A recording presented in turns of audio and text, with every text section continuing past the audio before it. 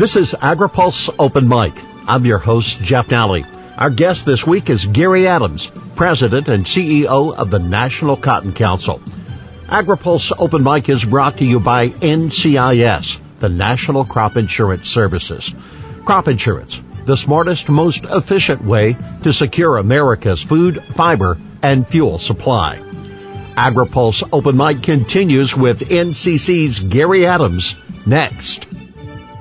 Today's Open Mic segment is brought to you by America's crop insurance industry, which is thankful for the continued support of farmers, commodity organizations, rural businesses, lenders, and lawmakers who are fighting to maintain a strong farm safety net. Providing individualized protection on more than 480 million acres of farmland, crop insurance remains the smartest, most efficient way to secure America's food, fiber, and fuel supply. This is AgriPulse Open Mic. The cotton industry is no stranger to cyclical swings in revenue, trade, and production. Gary Adams, President and CEO of the National Cotton Council, says growers need relief from input prices and the industry needs access to global markets. If we look at the grower situation, and particularly we talk about prices, right now we've got cotton prices that are probably the highest level that they have been in a decade. So I think that's certainly helping the growers' bottom line coming out of the 2021 harvest. And overall, yields were fairly good in most parts of the cotton belt. There were some pockets of problems, but so I think in general, we've come out of a year in 2021 where the growers seen a good price and in general a good yield. I will say the concern for growers as they look to this year's crop is just what we're seeing on the input price side. So fertilizer, chemical prices that have increased significantly than where they were in 2021. So even though prices are good for the coming crop, I do think there's really concern about how the margins may get squeezed a bit due to input costs.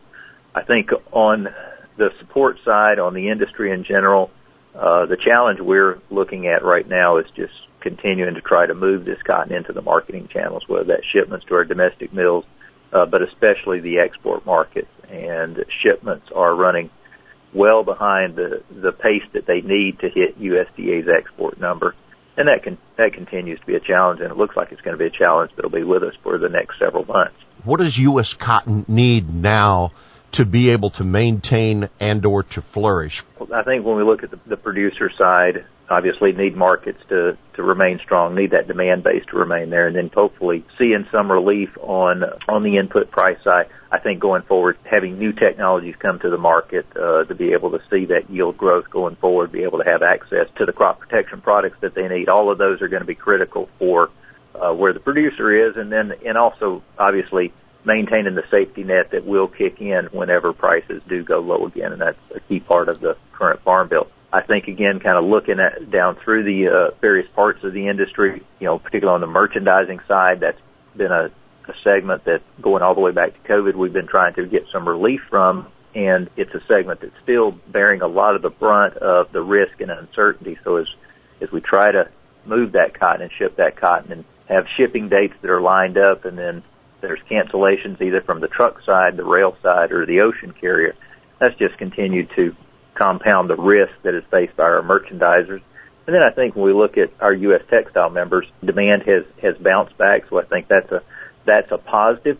We need to continue to try to keep that demand base going as well, and make sure that we have provisions in our textile trade agreements that continue to allow really some strong trade within the Western Hemisphere. How important is trade to the U.S. cotton industry? Well, it's absolutely critical. If you just look at the raw fiber that we produce, 80 to 85% of that goes into international markets, and we're talking about key markets such as China, Vietnam, Mexico, Turkey, Pakistan, India, and even the products produced by our U.S. textile industry, which still consumes somewhere around 2.5 to 2.7 million bales. A lot of that yarn and fabric that's produced goes outside of the United States for further processing before much of it coming back to the United States as a finished product. And a lot of that is trade that occurs with either USMCA or CAFTA-DR countries. How has the COVID situation, how did it affect you, and how is it now? Well, I think when we look back at 2020 when COVID hit and there was just really a complete shutdown in consumer spending. We know that in many cases, apparel purchases are certainly more discretionary than food purchases. And when that shutdown occurred and people were forced to stay at home, it was just a stoppage in terms of consumer purchases. It was a stoppage in many cases in terms of our shipments of cotton to the textile mills, because many of those were also closed as COVID shut down workplaces. So we had that stoppage that was 2 to 3 months, and that was where really we saw a lot of the cost build up on the manufacturers and on our supply chain. I will say that we have seen demand recover from COVID, probably a little stronger than we would have anticipated. It certainly started bouncing back as we went through 2021 and has remained strong at this point, even though, nearby prices are above $1 a pound. So I think that's the positive, that we're seeing demand come back. The labor situation, we've already talked about the logistics issues, but the labor situation continues to be a challenge as well throughout the cotton supply chain. So thinking then about 2022 from a balance sheet standpoint, if the price is better, have you received indication from your growers that likely the cotton crop might be bigger for this year and there'll be more supply to work with? Well, we have our survey underway right now, and that's a survey we do as part of our preparation for our annual meeting. I will point back to a survey that came out from a few weeks ago that talked about the potential for the increase in cotton acreage, and I think anecdotally as we look at it, that's the expectation, is that these prices will bring more acreage into cotton this year. I think that the challenge we have and the concern we're watching is when we look at that drought monitor map and look at the weather that we've seen over the last few months, it's gotten extremely dry again in parts of the cotton belt, particularly in many parts of Texas. I think that's setting us up for the potential for a very challenging year. So while we may see cotton acres go up, I think the jury's still out as to whether the cotton crop will be larger or not. It's just going to wait and see if we can get some timely rains as we go through the year, or if it continues to remain dry. We're in a situation right now where the cotton balance sheet is reasonably tight, and again, obviously weather in Texas can move that around, but right now it looks like it'll stay somewhat tight going further into this year. Gary, when I had a conversation on this program with Chris Novak of CropLife America, he said the one thing that his industry needed, and he thought all of agriculture needed, was some consistency and stability, especially as it pertains from Washington and decisions. And whether we're talking about herbicides and other pesticides that producers use, or even the clarity over what land is covered by the Clean Water Act. We certainly would echo and agree with those statements. I do think we look at a number of things coming out of EPA. One is, continuing to monitor closely the dicamba label, and hope that label that started in 2021 will continue. It was a 5-year label, although we hear some rumblings of potential changes, but that's an issue we continue to monitor very closely. So that's one of the issues. I think another is some of the recent announcements that we've seen on Enlist Duo, and adding some additional counties that are restricted for use of that product due to endangered species. And then finally, the other one that we're monitoring closely is the waters of the U.S. We know EPA is working on a new rule now. We will be submitting comment, and we've also encouraged growers to participate in some of the stakeholder sessions. So overall, I would agree there's a lot of uncertainty out there now that we've already talked about in the market, and with input cost and with labor issues. So trying to bring some type of certainty on product availability and the rules of which farmers must operate under would be very helpful at this time. Gary, there were some other commodity organizations that raised issue with how the EPA evaluated some of those herbicides, and looking ahead of whether it was actually realistic in their evaluation compared to the Endangered Species Act and other criteria.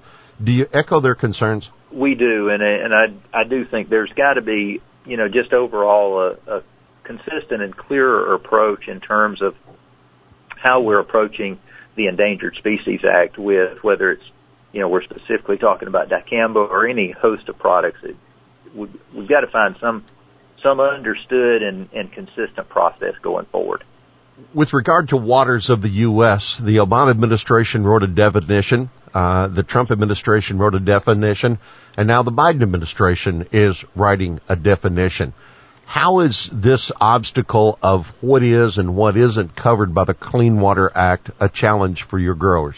I think one of the things we'd point out is I think when we go back to some of those earlier rules that are now in place, kind of going back to some of those mid-1980s rules, some of what we consider normal farming practices were classified as not be farming and would remove some of the exclusions. So, we're talking about things such as fallowing fields and switching from crop production to pasture and grazing and livestock and more. So we are very concerned that when you go back to rules that were established in the mid-1980s, that it's not, those are not as relevant today as they might have been back then. And I think that's the biggest issue that we may find farmers who inadvertently find themselves crossways of some of these older rules. And again, because in many cases they're just not understanding how much the changes are. And it is a challenge when we've seen all of these changes over the course of the last several years. So we go back to those earlier points,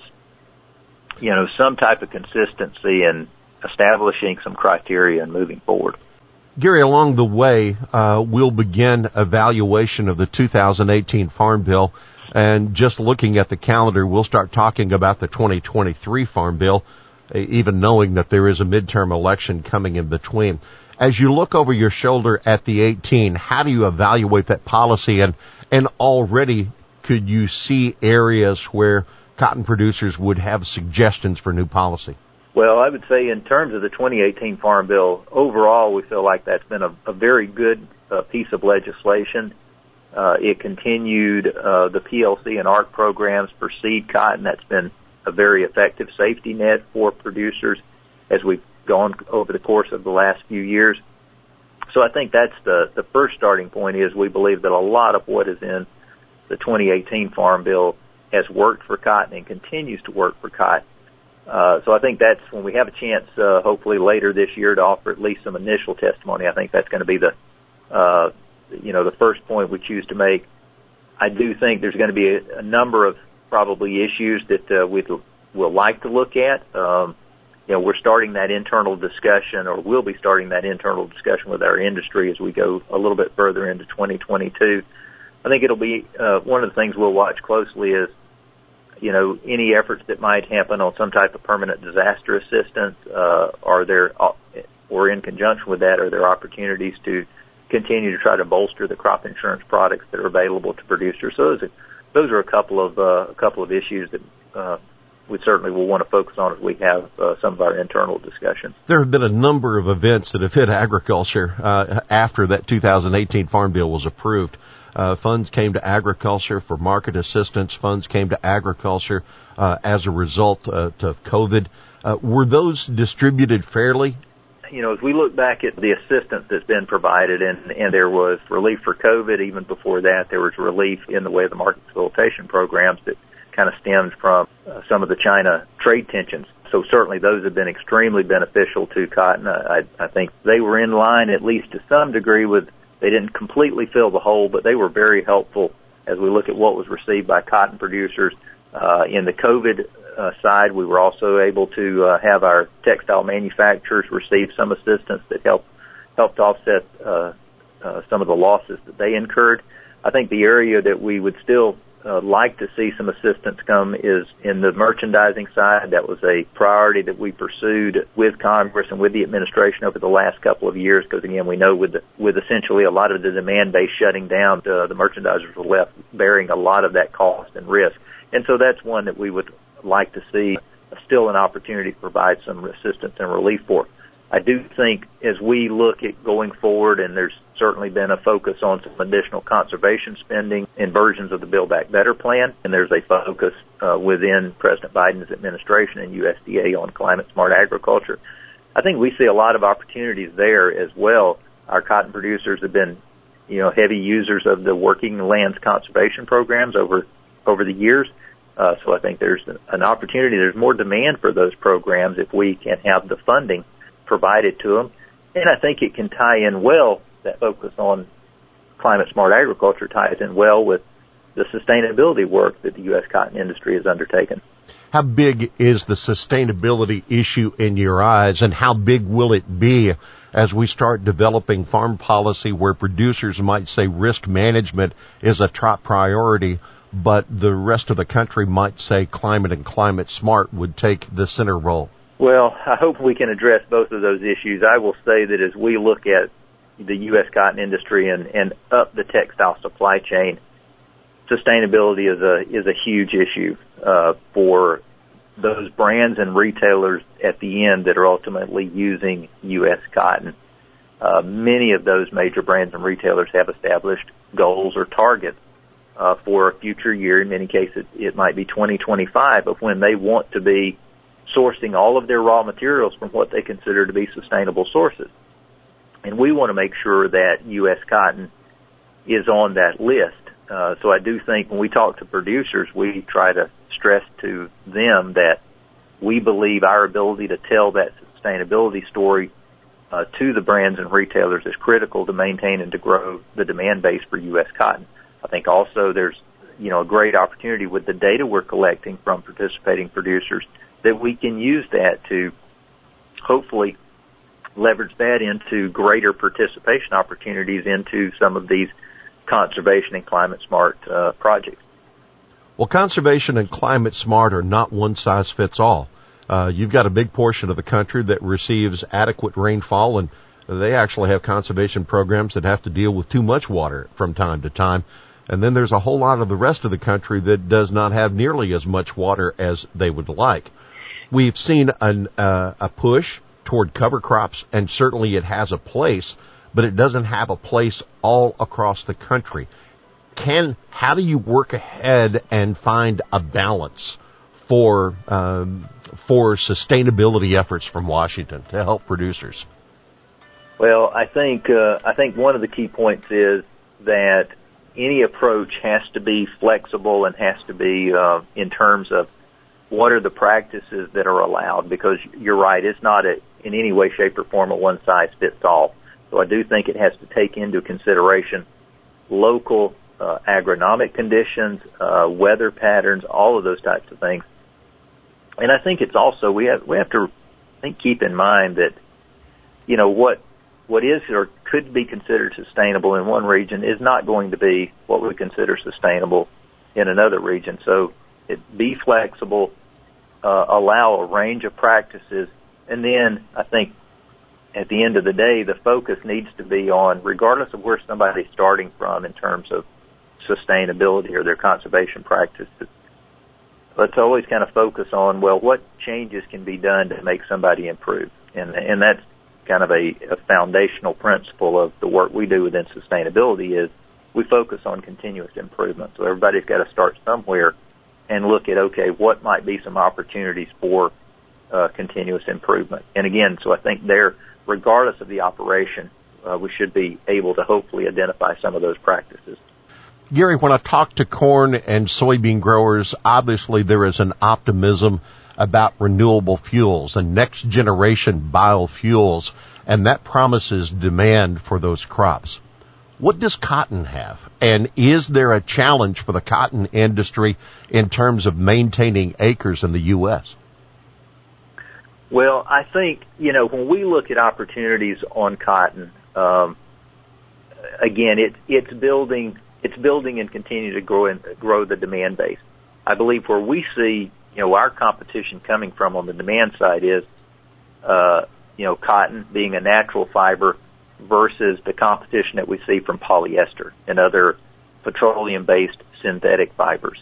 And that's really, and they have made inroads in the demand base over the course of the last, number of years. We're starting to see those inroads slow down somewhat, and hopefully we're seeing in some categories it turn back in favor of cotton. I believe when we take into consideration the whole sustainability story and the impact on the environment, it gives cotton a leg up on those competing fibers. But really, I see going forward, I see that as a tremendous opportunity for us to build that demand base, keep prices at a good level for the grower, and then be able to maintain or perhaps expand acreage. Gary, I'm going to ask you to dip a toe into a national debate here for a second, if you can, and if you don't want to, I won't be mad. Okay. But I'm going to lend this way. We've covered a lot of ground in this interview, so I'd like to give you a little more broad spectrum question here, if I can. You've got a meeting coming up of cotton producers in Houston, and I'm interested. What are some of the topics that you feel like are going to be at the top of the list? Well, we do have our annual meeting in mid-February in Houston. That's a chance for us to bring our delegate body together and really establish our policies that'll guide the activities that we undertake for the rest of the year. I expect there will be some initial, discussion among our producer segment regarding the Farm Bill. We've already touched on a number of the issues that will come up in terms of the ongoing efforts on sustainability.